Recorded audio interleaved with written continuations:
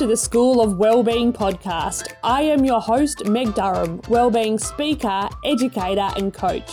I have taught and worked in schools across metropolitan and regional Australia, and I am dedicated to supporting big-hearted educators to prioritise their wellbeing and take courageous action despite the everyday pressures of school life. Because I want educators to know you don't have to sacrifice your health, relationships and happiness to be a great teacher. Together, we are going to learn the lessons to help us teach well and be well. Let the learning begin. Welcome to the podcast. I'm Meg Durham and I am thrilled that you are here for this conversation. I have a feeling that this conversation is going to really strike a chord with you. And you may find yourself listening more than once, because there is so much that we cover in this incredible conversation about how can we assert ourselves. Do you struggle to know what you want? Do you find it hard to ask for what you need? Do you often feel frustrated and resentful when others do not meet your expectations? If so, you are not alone. As teachers, the process of reflecting on what we want and articulating our needs can be deeply uncomfortable because we've been conditioned to prioritise everybody else's needs and wants ahead of our own. Today's conversation with the warm and wise Kemi Nekvapil really got me thinking. It was one of those conversations that once it finished, I just could not stop thinking about it. All the questions that we're not asking. What do teachers really want? What do teachers need to thrive? What do school leaders need to know to support teachers to thrive? And what can we do to help each other thrive? So with so many questions flying around my head, I had to just reach out and hear directly from you via a survey that explores what do you want? What do you need in order to create a generation of thriving teachers? What is it that you need? What is it that you need others to know? By taking the time to complete this survey, you'll be helping Australian teachers to put their needs and wants on the agenda. And if you know other teachers that would be interested, please let them know. All the details are in the show notes. Now on with today's conversation. In this episode, I have the privilege of chatting with Kemi Nekvapil. Kemi is one of Australia's leading coaches for female executives, a professional speaker and facilitator who has worked in the wellness industry for more than 25 years and holistic leadership for 10. Having studied at the Gross National Happiness Centre in Bhutan and having a 23-year yoga and meditation practice, Kemi understands there is a process for meaningful connection to ourselves, to our work, to our families, and to our community. In her coaching practice, Kemi works with leaders to unlock the obstacles that prevent values-based leadership. And as a facilitator, Kemi designs programs and works with organisations across the globe. In 2018, Kemi was invited to Richard Branson's Necker Island and sat on a panel discussing humanity at work, and is a Virgin Unite alumni of 100% Human at Work. Kemi also sits on the Australian Human Resources Institute Advisory Panel, exploring the future of work.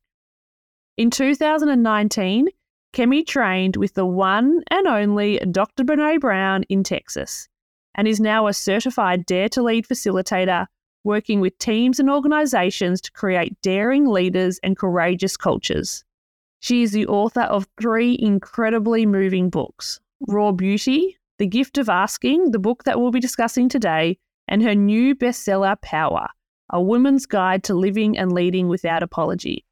In this conversation, we discuss the importance of knowing what you want, what stops us from being honest with ourselves and others, how to ask for what we want and need, and so much more. I hope you enjoy my conversation with Kemi Nekvapil.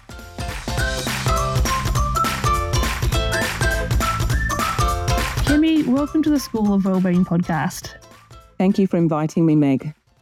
Today we're going to be talking about your book, The Gift of Asking, A Woman's Guide to Owning Her Wants and Needs Without Guilt, What inspired you to write this book? Being a woman who wasn't owning my wants and needs without, I think for any of us, we write books either because we're in the middle of what we're exploring through the writing and through the words, or we have been through something. So I was someone that very much grew up with behaviors that were very much geared towards I'm independent, I can do it on my own, I can count on myself, I may not be able to count on other people, which definitely had its benefits, 100%. I think all of our behaviors do. But the other side of that was I never let anyone in. I never let anyone contribute to me. I never showed vulnerability. I thought vulnerability was weakness. I thought asking for help meant that you were going to be let down. And then I remember one particular year, one of my siblings said to me, well, why would I help you with anything? Because whenever I help you, I've done it wrong. So what's the point anyway? And, our siblings are always a mirror. And I really took that on. I was like, yeah, that's kind of true. So that was kind of the beginning. That was my late teens, early 20s. I started to really explore what is it to actually have wants and needs and then to ask for them. And then there's another point to that, Meg, and then actually receive them. I feel like there's 3 stages. Yes. And for so many of us, even to get to that first point, to recognize that we are a human with needs can be quite difficult because we've been taught to believe that we're of service, we're to be there for other people all the time. And it's not about us, it's about everybody else. So even identifying that we have needs can be really difficult for so many of us. Oh, 100%. There's so much to that. As an executive and personal coach, the other reason I wrote the book, that's kind of what crystallized the book. So I have my own personal journey of learning about asking, learning what it was to have needs and to ask for them and have them met and receive them. But I work with clients, some in education. I know that's where you're very passionate within education, corporates, not-for-profits, entrepreneurs. I work with a diverse practice of women. And I just found this theme. And the theme was it did not matter what the job title was. It didn't matter how far ahead in their career my client was. When it came to asking what they needed and wanted, there was this barrier. So then that had me explore, because I work with, women and people that identify as female. I work with a few good men as well. There's always a few good men that just wanted something different. So I work with them too. But it is mainly through the female lens that I look through. And it made me look at research and it made me understand how we're socialized. So this is even without having the educator part in the triad of belief. As women, we are socialized to be available to everyone else. Society rewards us for saying yes to everyone else. It rewards us for this idea. I don't even know how people can do it, but apparently we're supposed to make everyone happy. That just feels exhausting, even saying the sentence, but, personally.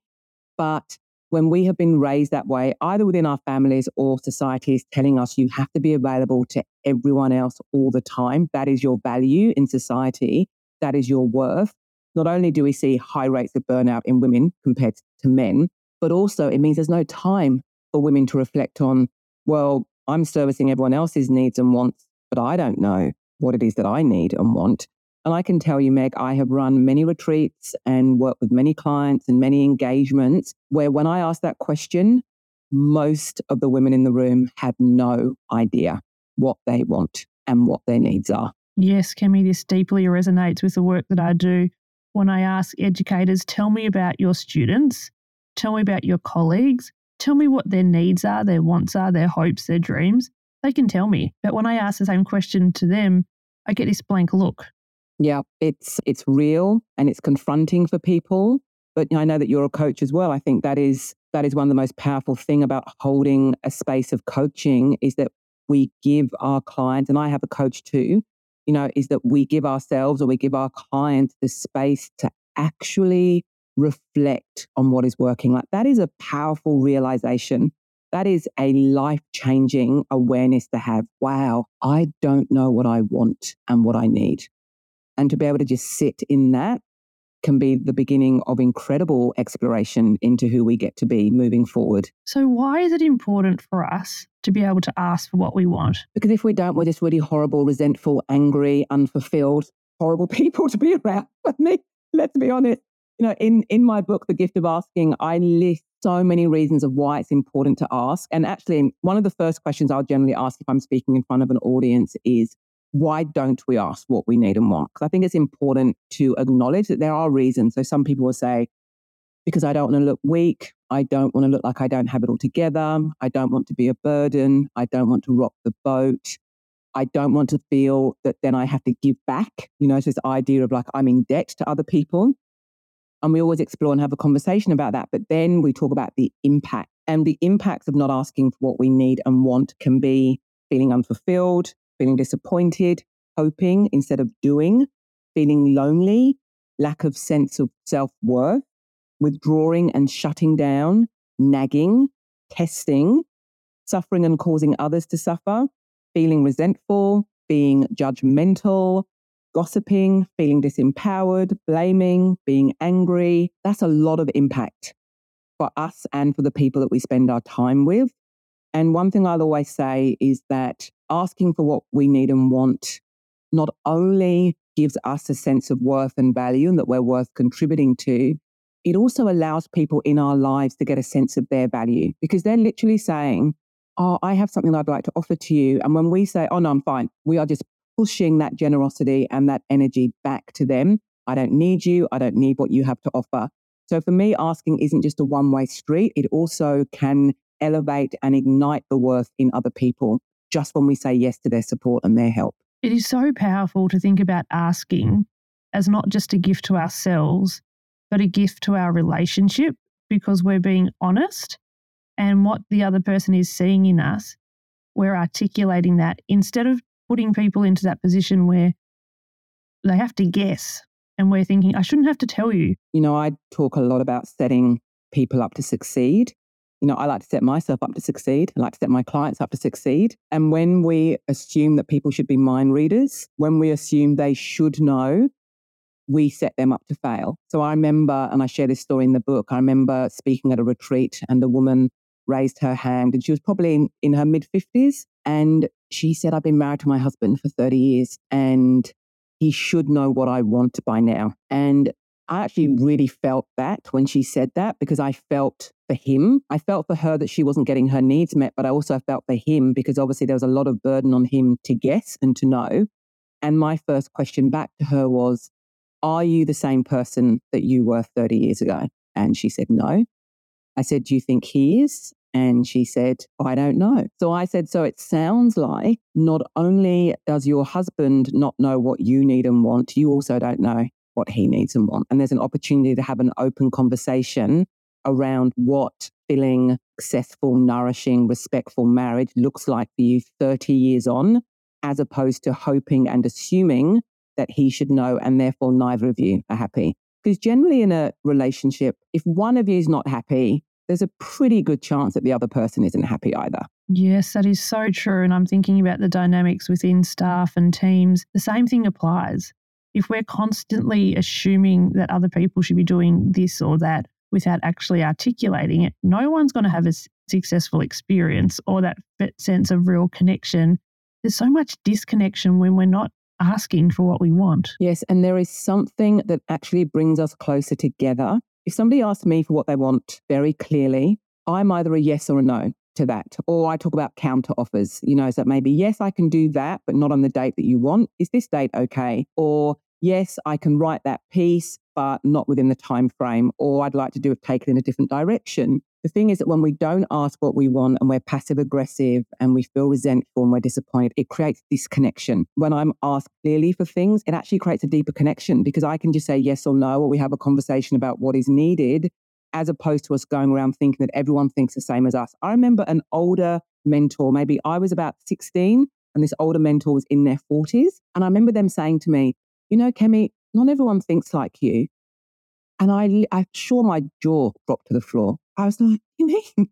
They're like, no, we're all individual humans. Like we all have different thoughts. We all have different ways of doing things. And we had a very funny conversation, but that was gold to me to learn that at 16 because it gave me the freedom to get curious about people and not assume that just because, I think about staff rooms. I have both of my in-laws have been teachers. My sister-in-law and my brother-in-law are teachers and my mum is a teacher. So I'm in the world of educators in various ways. And, so the idea of someone leaving a tea bag by the side of the cup or in the sink and not in their cup. And then you're like, I cannot believe that person. And this sense of disconnection of just like, they are disrespectful, they are this, they are that. It's so much better to get curious or just decide, well, that's obviously not important to them. Is it important enough for me to mention it? Or do I just put the tea bag in the bin? And that's a very small kind of detailed example, but we can look at that in any version. Why does that teacher do it that way and not the way that I think? Why does that teacher educate their students that way? Why do they let them do that? I don't let mine do that. So once again, asking for what we need and getting curious creates more connection than disconnection. Yes, as you're sharing those stories, I'm feeling more connected to those stories, thinking about, I wonder why they did leave the tea bag, and then think, well, if there was a generous assumption, they may have just realised, oops, I'm on yard duty and I've got to go, instead of thinking they're useless and lazy and never get anything right. But you know what the thing is, Meg? The thing that I love about that is that, which can be confronting for those of us that would have put the tea bag where it needs to go, possibly, is that that person just may not give a flying poo about the tea bag. Like, they were not on yard duty. They were very conscious that they just put the tea bag there and they don't care. So then there's an opportunity for growth for the rest of us, that there's actually no reason. They are just who they are, doing what they do. And we have to decide, is this something that I need to make request of them about or for, or is this something that I can just leave? Gosh, you're making me think about a lived example in my own home. The other day I was outside reading a book. I love to read a book in the sun, just out the back. And my husband was busy gardening. And as he was busy gardening, weeding, doing all the things, he looked up and said, did you even notice that any of this needs to be done? Nah, it does not come up on my radar. It's like, oh, that's interesting, because when I look outside, all I see is jobs to be done. So, but I don't see it. I don't notice it. Yeah. And it's probably a reason why, you're together, because he notices things you don't notice. And I'm a gardener and farmer myself. So I always see the jobs where our marriage is a swap. So when I get to the farm, all I see is what needs to be done. But that excites me. Like, I love being in the soil, in nature. Like, that is one of my happy places. So I'm just ready. I literally walk in, whereas my husband lights the fire, makes a cup of coffee, sits down, gets a book. And I'll do that at the end of the day. I am there to work and smell the air and hear the birds and all of those things. So yeah, it is how we can connect as humans, is acknowledging that we're actually very different and the same. And having the space to ask those questions without making people wrong, because we're different. Yep, we are different. And there's a beauty in that. And so when it comes to asking, how do we start on this journey to be getting clearer around our needs and wants? Look, it is a multi-layered journey for many people. What I have found is that some people will find it really easy to ask for a pay rise, just not even think about it. But if they go to a cafe, actually, I worked with a client who went to the same cafe all the time. I think she ordered a particular sandwich that had tomatoes in it. She doesn't like tomatoes. So she would always have to pick out the tomatoes. And so we played a little game. I said, here's a stretch goal. How about the next time you get your sandwich, you say to the person making it, I don't want tomatoes. And she was like, oh, I didn't do that. And I said, well, tell me why. Like, they'll just think I'm really picky and that I'm really fussy and that I'm a burden. And then we got to explore where that came from and when she was first told that she was a burden or that she was picky. Anyway, she went and she played. And I said, when we next spoke, I said, how did it go with the tomato game? And she said, he said to me, I've noticed you picking out the tomatoes. And I just was thinking, why doesn't she just ask me to not put the tomatoes in? And then my client, we were laughing because she said, I've wasted so many tomatoes over the years. Very small ask, but for her, that was the beginning of getting to the bigger ask, to asking her partner for things, to asking her colleagues for things, and then also being able to receive. So then accepting help and support. I've worked with many clients who are very independent to their detriment because they find themselves, life will throw a curveball, as it always does. And either they have created, actually had a client recently say to me, I want to look as if I have it all together, which is very different than I have it all together. And so we got curious around, well, what does that mean? Where does that come from? And for her, the impact of that was that she felt really isolated and really lonely. And so we are social beings. We need each other. And it's a practice. Asking is a practice. As I've said, as women, we are not told, go ask for all the things that you want and desire. You will be validated and acknowledged for those things. In fact, we have been told the complete opposite. Stay small, keep quiet, do not create a fuss. And so it's a practice for most of us. And I suggest that people just start with really, really small asks.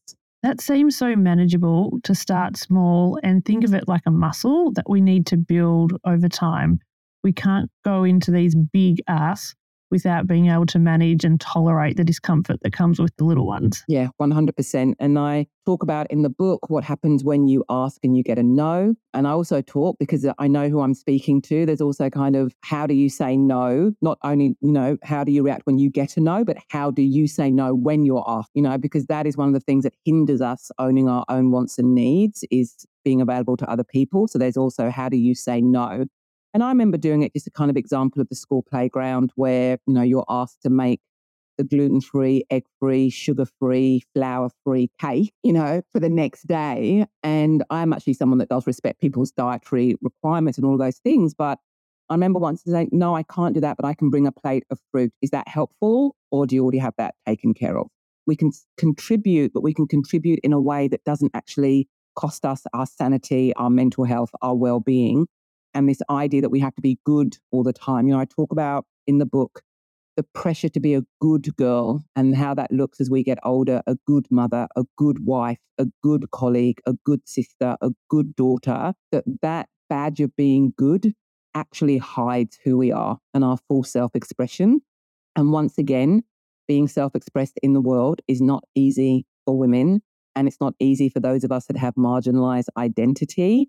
And so, once again, getting away from being good and being more than that is also a practice that is vulnerable and confronting and sometimes scary. It can be really scary. So what is some of the feelings that come up for people when they're going for the ask? What is it that's happening in their mind? One of the funniest things that happen is when people are asking for something, but they're actually apologizing and not asking at the same time. So the equivalent of that may be, I'm just trying to think, let's just think of maybe two teachers. One's asking if they can cover a class for them or something. I was just wondering if you could cover my period next Wednesday at 4, but I understand if you can't do it, because I know it's quite a difficult group, but if you could, that'd be great. And I'm really, really happy to cover all of your classes for the rest of my life if you can do that next Wednesday. But actually, I can just tell that you actually don't want to do it. So it's actually fine, but if you could, it'd be really helpful. So then the person that's being asked, I would just be bamboozled. I have no idea what is going on.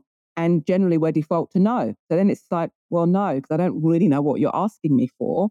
So nervousness and apologizing as we're asking can be really confusing for the other person, because basically the ask is, are you available to take my period next Wednesday at 3 p.m. for an hour? That's it. And then the other person actually has mental space to consider whether that is okay for them.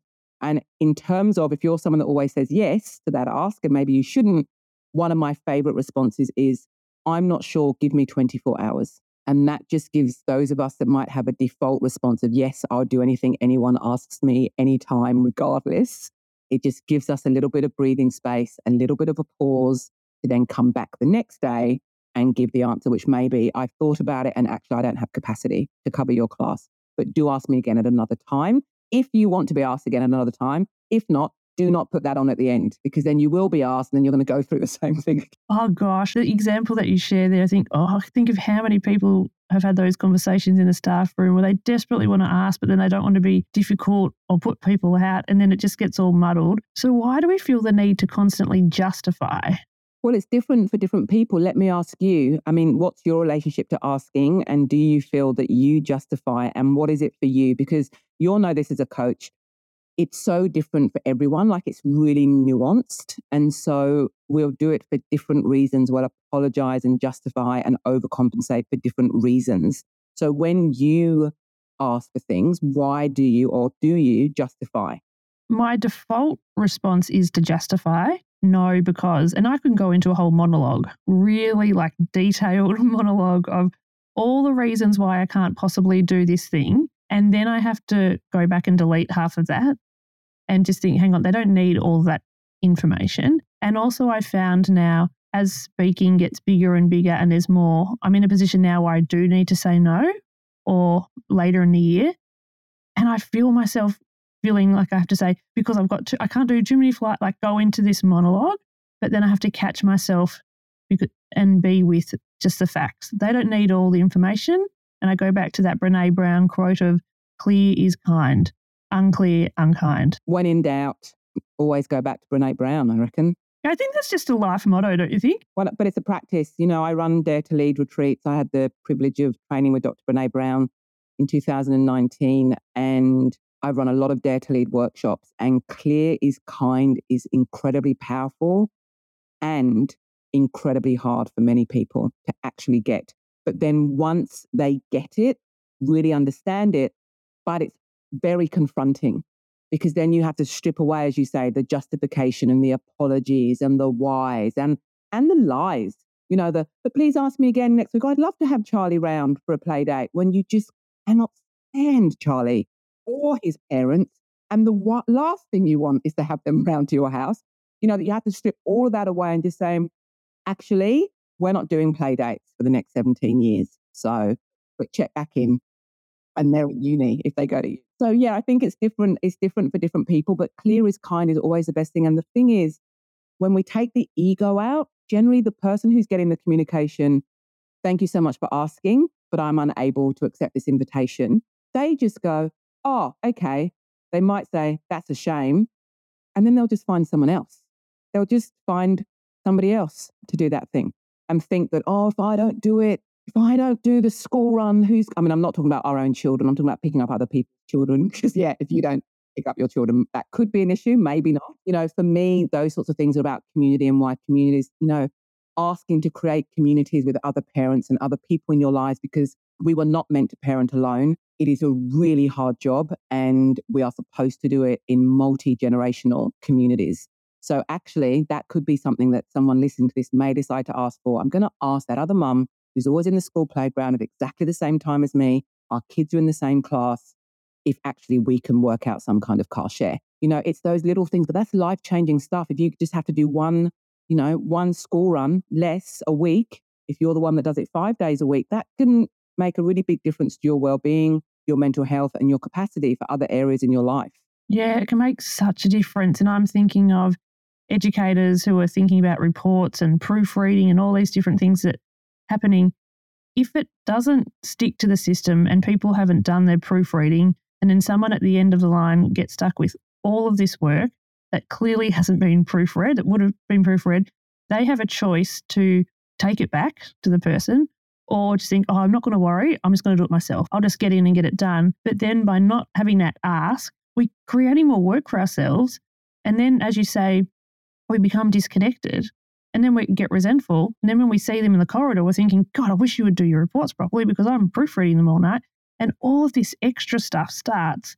And so when we learn to ask and have difficult conversations, they're just releasing the pressure from our minds and our relationships. Yeah, and I think there's another part to that, Meg, as well. It'll be a very courageous leader that went up to the person and said, hey, I wish you'd proofread more because it's given me more work. The reality is that person has gone and spoken to everyone else in the staff room or a few other people. And that's where the clear is kind, unclear is unkind. To not talk about other people behind their back around where they are, you know, maybe not meeting the grade or whatever it is, and actually give them the opportunity. Because when we decide, oh, well, I'm going to do it, we miss elevating that person's work. We miss giving them the opportunity to get better at what it is that they're doing. Fall back, as we've already spoken about. Why don't they know? They should know. Maybe because no one's told them. And so we can kind of decide, oh, it's easier for me to blame and point the finger and be disappointed with them, as opposed to me having, you know, which may be a courageous conversation, depending on who you are, to say, hey, I really need you to proofread this work before you send it to me.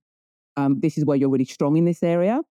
This is where I can see there's room for opportunity and room for growth. And you can freely ask me questions, because within 3 months' time, I want, by the time that I get the work, it's only going to take me an hour. At the moment, it's taking me 3 hours. You know, so let's work together in how we can just have this as a much tighter outcome. Just that creates a conversation. It creates a sense of we're in this together. If you can do your bit, then I can do my bit. And then together we create something that honors our work. But I think that my experience is that a lot of people will not go up to the person. They will just talk about that person behind their back. Yes. And this is something we see in our students all the time. Something will happen with a student, they don't deal with it, but they will tell their closest 20 friends, and then it's through the whole year level.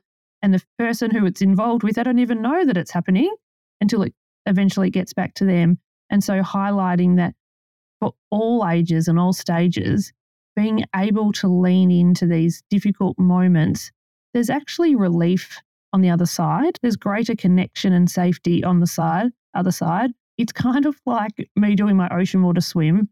I don't really want to do it, but at the end, I feel relief. Yeah, and a sense of achievement and accomplishment and all of those things. And there is so much respect we have for people when they are clear and kind in their communication for us. We can not like people, but we can respect them because of how, and I will speak when I work with leaders sometimes, if they are very much in the good girl and wanting to be nice and people pleasing, I might ask the question, if you could only choose one of these, which would you choose? Would you choose that people said she was nice, or would you choose I respect her? And I have not yet had a client that has gone for the nice. Most of us want to be respected for the work that we do, for the contribution that we bring.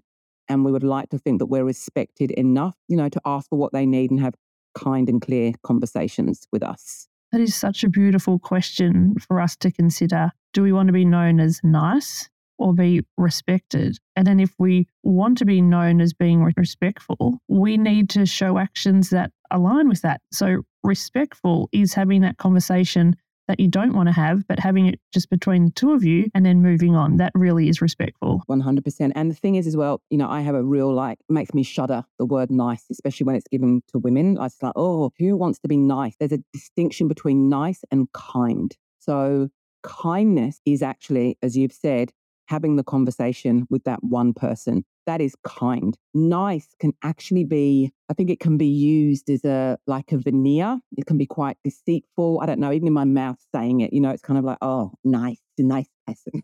I don't know why I go to column voice, but yeah, there's something in giving people feedback to their faces and respecting them enough to be kind enough to do that. So something we haven't touched on yet is guilt. Where does guilt play in all of this? Well, once again, it depends who you are, but I think the theme that I notice is that guilt mainly comes around either this idea, if I ask for what I want and I'm given it, then I will feel guilty that I have to return it.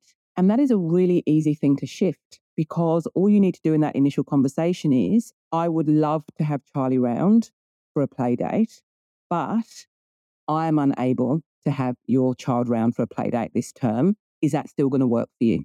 Clear and kind. And that other parent is going to go, oh, they're not going to go, cannot believe you'd met. They're just going to go, completely understand. I do actually need someone to have, my child a little bit this term. So let me check back in on you next term. And you go, okay. And they go, okay. And that's it. Relationship's intact. You were clear. You were kind. The other reason I find that guilt comes in is that idea of being a burden, that we just don't want to make other people's lives difficult. But when we go back to the impacts of not asking, if we're resentful and angry and withdrawing and shutting down, we're kind of making life difficult for everyone anyway. And our needs and wants are not met. So there's a choice that can be made there. Yes. Kemi, you've given us so much to think about. To wrap up this beautiful conversation, I'd love to invite you to finish 4 sentences. Are you up for that? Yeah. I am inspired by... nature and flowers. When life feels hard? When life feels hard, friends. An underrated skill is? The ability to rest. And I'm looking forward to being at the farm. Kemi, thank you so much for writing this book and helping us move towards more courageous, honest conversations. And thank you for being guest on the School of Wellbeing podcast today. Thank you for inviting me, Meg, and let's all be kinder and clearer together. How impressive and inspiring is Kemi? If you loved listening to Kemi and want to hear more, I highly recommend her new Audible original podcast series, Power Talks. In each episode, Kemi works with high-profile women such as Yumi Steins, Megan Gale, and Abby Chatfield to help them move into their personal power. The conversations are intimate, honest, and bursting with practical ways that we can all create powerful change in our lives. Listen for free at audible.com.au/Power Talks. Kemi's book, The Gift of Asking, A Woman's Guide to Owning Her Wants and Needs Without Guilt, is available online and in bookstores now. To learn more about Kemi and the transformative work she's doing around the world, see the show notes for more details. If you loved this episode, please share it with anyone you know that would benefit from listening. Or reach out to me on Instagram or LinkedIn and let me know what resonated most with you. The teaching profession is in a crisis, and I am on a mission to make sure teachers' needs and wants are on top of the agenda. And in the spirit of asking, if you are a teacher, please complete my survey. Teachers, what do you need to thrive? Or if you know a teacher, please share the link with them. Together, we can help Australian teachers thrive well into the future. To learn more about the ways that I can help you and your school community, visit my website, openmindeducation.com. There you can book me to speak, learn about my game-changing wellbeing programs, or download my free 5-step energy guide. You can find all the links from today's episode at openmindeducation.com/podcast 87. Thank you for listening to this episode of the School of Wellbeing, and I look forward to sharing more heartfelt conversations with you next week. Until then, take care and take deliberate action.